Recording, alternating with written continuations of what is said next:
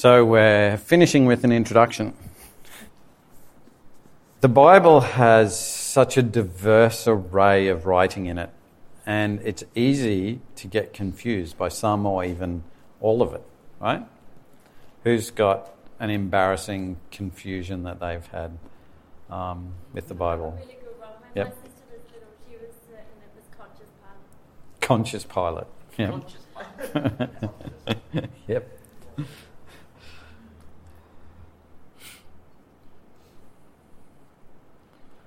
Any others? There's lots of confusions with the words, and there's confusions with all sorts of things.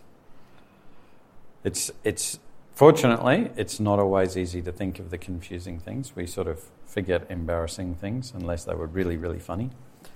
But one particularly confusing book is the book of Proverbs. It doesn't seem too confusing at first flush until you come across something like this. This is Proverbs chapter 26, verses 4 and 5, which say, "Don't answer the foolish arguments of fools, or you will become as foolish as they are. Be sure to answer the foolish arguments of fools, or they will become wise in their own estimation." So, what are you supposed to do? This is the sort of thing that causes skeptics to leap joyously up, shouting, "Contradiction, contradiction, the Bible's a load of rubbish." But of course, that just shows how simple, that's a technical term in Proverbs, the thinking of skeptics is. You can almost say that they're fools. Indeed. Should we answer them? I think it's futile. Yeah. It depends though, doesn't it? These two verses do seem to be a contradiction, right? And Proverbs is supposed to be a repository of wisdom, right? So that raises the question, what is wisdom? In his commentary on James, pastor and author Roger Ellsworth gives a succinct definition of the biblical idea of wisdom. And you might remember that James talks about everyone who prays for wisdom, God will grant it to them. And he says, first, a word about wisdom. What is it? We must not confuse it with knowledge. Knowledge is information. Wisdom is application. Knowledge is comprehending facts. Wisdom is handling life. Knowledge is theoretical. Wisdom is practical. If we think that wisdom is merely knowledge, then the two proverbs about fools do present a contradiction. But when we understand wisdom as the much more dynamic and complex process of applying knowledge to life, the apparent contradiction merely becomes a tension in application. Application will be different for different situations. So you can see why there are two different strategies for dealing with the same thing, namely the foolish argument of fools. Now, just to be clear, it's not the arguments that matter in this example, but rather the fools who are making them. You see, some fools are very clever, and if you try to answer their arguments, they'll drag you down into the seventh level of logic hell with them. I'm sure you've met people like that, right, Matthew? Tim? I'm sure all of us have encountered those sort of people. Other fools are what Proverbs calls simple, which is a rather brutal way of saying ignorant. The approach of revealing that there is more to life than their oversimplifications will therefore be very helpful to them and even to those around them. And so the second proverb applies to that sort of fool. The practice of wisdom requires being able to tell the difference between these two types of fools. So you could say that a part of wisdom is the study of fools. Wisdom is something you practice, like cooking or playing an instrument. So you don't just learn how to cook by reading a cookbook, right? You don't learn how to play the piano by reading sheet music or reading theory notes in your music course. You have to practice. So how do we do that? How do we practice wisdom? Do we follow our heart as the romantic person demands? Or perhaps we rely on reason and rationality like an educated gentleman or lady? Do we cling to tradition or cultural practice, as many minority groups are encouraging their people to do? Do we seek personal advisors? Perhaps we stick to cold, hard science. Or maybe we do the opposite and seek answers in religion. You might recognise what this cartoon is referring to. I thought it was a hilarious oversimplification of reality, which is the classic fool. That's Bill Nye, the science guy, who's a total moron. Or a fool, to use Proverbs language, and Ken Ham. And a complete misrepresentation of science and religion. So how is a Christian to become wise? Well, Proverbs is certainly a good place to start, provided we're careful to read it as it was written to be read.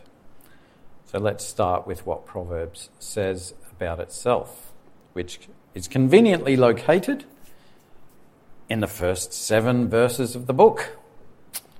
There you go. Who said the Bible was difficult? Let's read Proverbs chapter 1, verses 1 to 7. These are the Proverbs of Solomon, David's son, king of Israel. Just a quick note, only some of the Proverbs in Proverbs are the Proverbs of Solomon. So already it's a little confusing, but, this is speaking in general terms. Their purpose is to teach people wisdom and discipline, to help them understand the insights of the wise. Their purpose is to teach people to live disciplined and successful lives, to help them do what is right, just, and fair.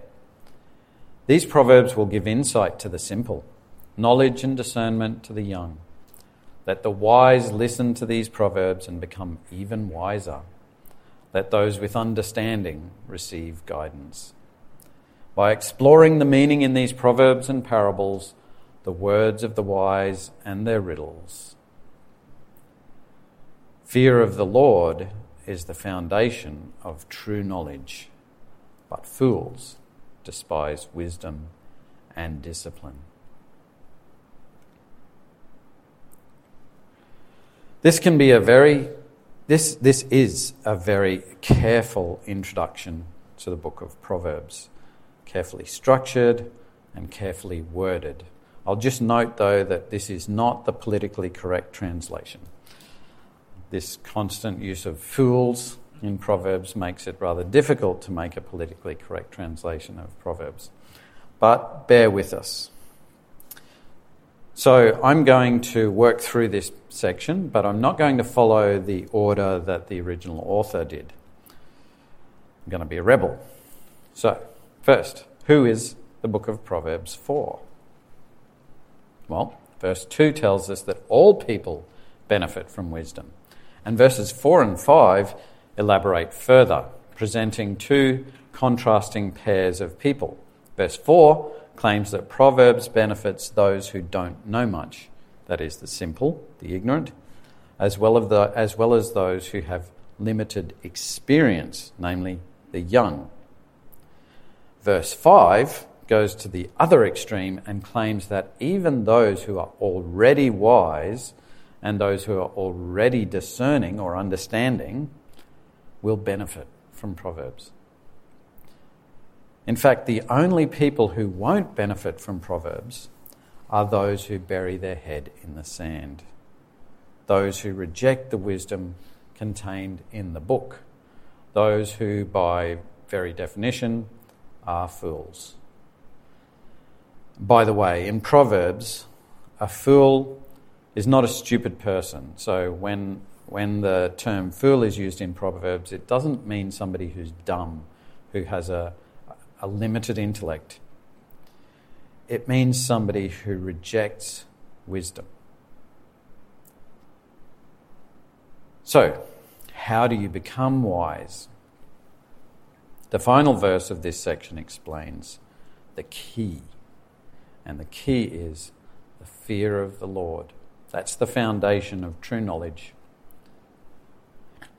And there's the definition of fools for you. Fools are those who despise wisdom and discipline. In ancient Israel, fear of the Lord was a key attribute of the righteous person. In the New Testament, fear of the Lord is still a key attribute of a faithful Christian. Jesus tells his disciples, "But I'll tell you whom to fear. God, who has the power to kill you and then throw you into hell." Yes, he's the one to fear. He's contrasting God with rulers and authorities of the world. You see, fear of the Lord is crucial to wisdom because it's the humble recognition that God is God and we are his creatures. God will do as God wills, and there's nothing that we can do about it except to trust him. One of Solomon's Proverbs expresses it this way, and we talked about either this proverb or one that's very similar to it. We can make our plans, but the Lord determines our steps.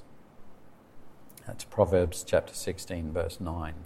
There are several proverbs that express this sentiment throughout the book.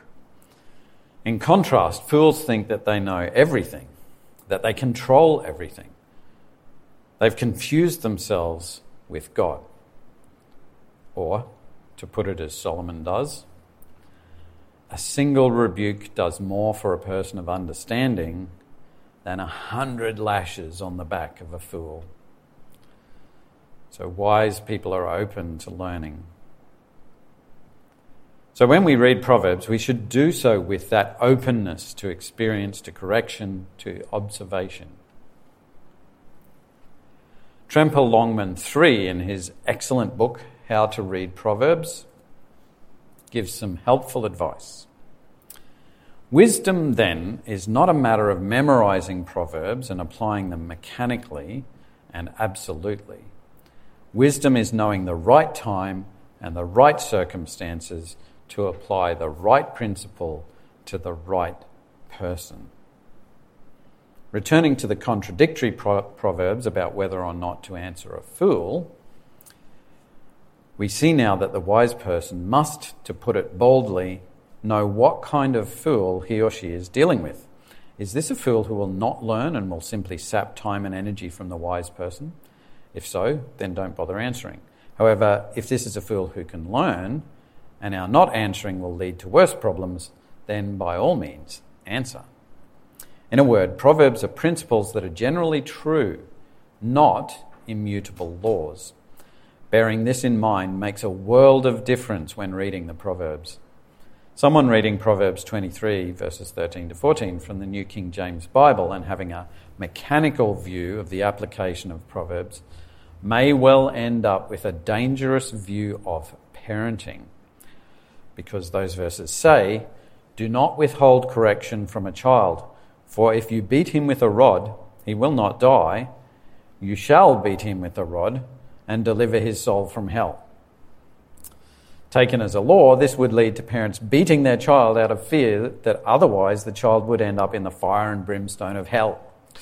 Indeed, a literalist would say that only a rod will do, and spanking with the hand is not permissible. Why is it not a new method? But this is not a law. It's a general principle that encourages those who are reluctant to use a form of discipline by telling them that it is permissible and even helpful for delivering a child from behaviour that may result in premature death. As with the fool in the earlier example, though, one must know the kind of child one is dealing with. Some children won't respond at all to physical punishment. Indeed, it may hasten their path to the grave. Others may not need physical punishment, but simply a strong reprimand. The key is that parents must know their child and the situation as they apply any proverb. He goes on to give a very succinct summary of how, so that's the end of that quote, but immediately afterwards he gives a succinct summary of how to read Proverbs. Oh, and that's the parenting advice for our future parents here. Just getting in early. Proverbs. Proverbs are situation sensitive. This is a general way to read Proverbs. If you keep this in mind, this will work. Proverbs are situation sensitive. We must not apply them mechanically or absolutely. Experience, observation, instruction, learning from mistakes, and most importantly, revelation, that's talking about the Word of God in the Bible, all these lay the groundwork for reading the text, reading people, and reading the situation. This understanding of Proverbs will become even more apparent later in the book. And so we might, I think I might send some of this material around this week from this book. It's in my Logos, so I can send people chapters to read for our discipleship group. Yay. So, what's the point? Now we know how to get wisdom, but why should we want wisdom? What's the point? Why bother? Sounds like a lot of work, all this like figuring stuff out, situation, context. Well, wisdom is about living life well. Life is meant to be lived abundantly. We're not supposed to be miserable. And many proverbs are dedicated to explaining how good a wisely lived life is, and, in contrast, how miserable a poorly lived life is. In our introduction, after the description of the book and its primary author, the purpose of the book is described as to teach people wisdom and discipline, to help them understand the insights of the wise, to teach people to live disciplined and successful lives, to help them do what is right, just, and fair. That sounds good, right? I could spend a whole sermon just on those two verses, but since they're just a summary of the many proverbs in the book, we can leave that for our study. Indeed, many proverbs contrast the good rewards of wisdom and the disastrous rewards of folly. For example, the first two proverbs in the main section of Solomon's sayings are, from chapter 10, a wise child brings joy to a father, a foolish child brings grief to a mother. Now, if you interpret that literally, you might think that fathers don't care about foolish kids and mothers don't care about wise kids, but obviously this is poetic. So, a wise child brings joy to a father and a mother, and a foolish child, believe me, brings grief to a mother and a father. Tainted wealth has no lasting value, but right living can save your life. So, the purpose of wisdom is to enable us to navigate life in a way that glorifies God and enriches both us and everyone around us. Wisdom's the difference between the maker and the breaker, the helper and the hurter, the lover and the hater. Therefore, get wisdom. Develop good judgment. Don't forget the words of Proverbs or turn away from them.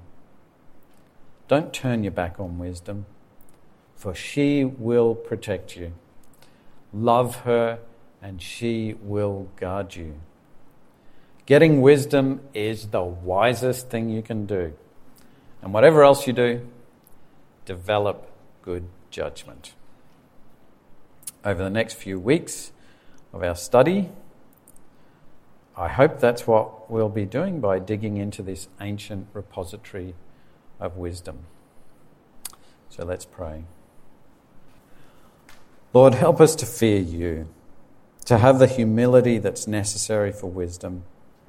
Help us to value your word above our own ideas or the world's ideas. Guide us and lead us. Make us a blessing in our home, our family, our church, our community, and our nation. In Jesus' name. Amen.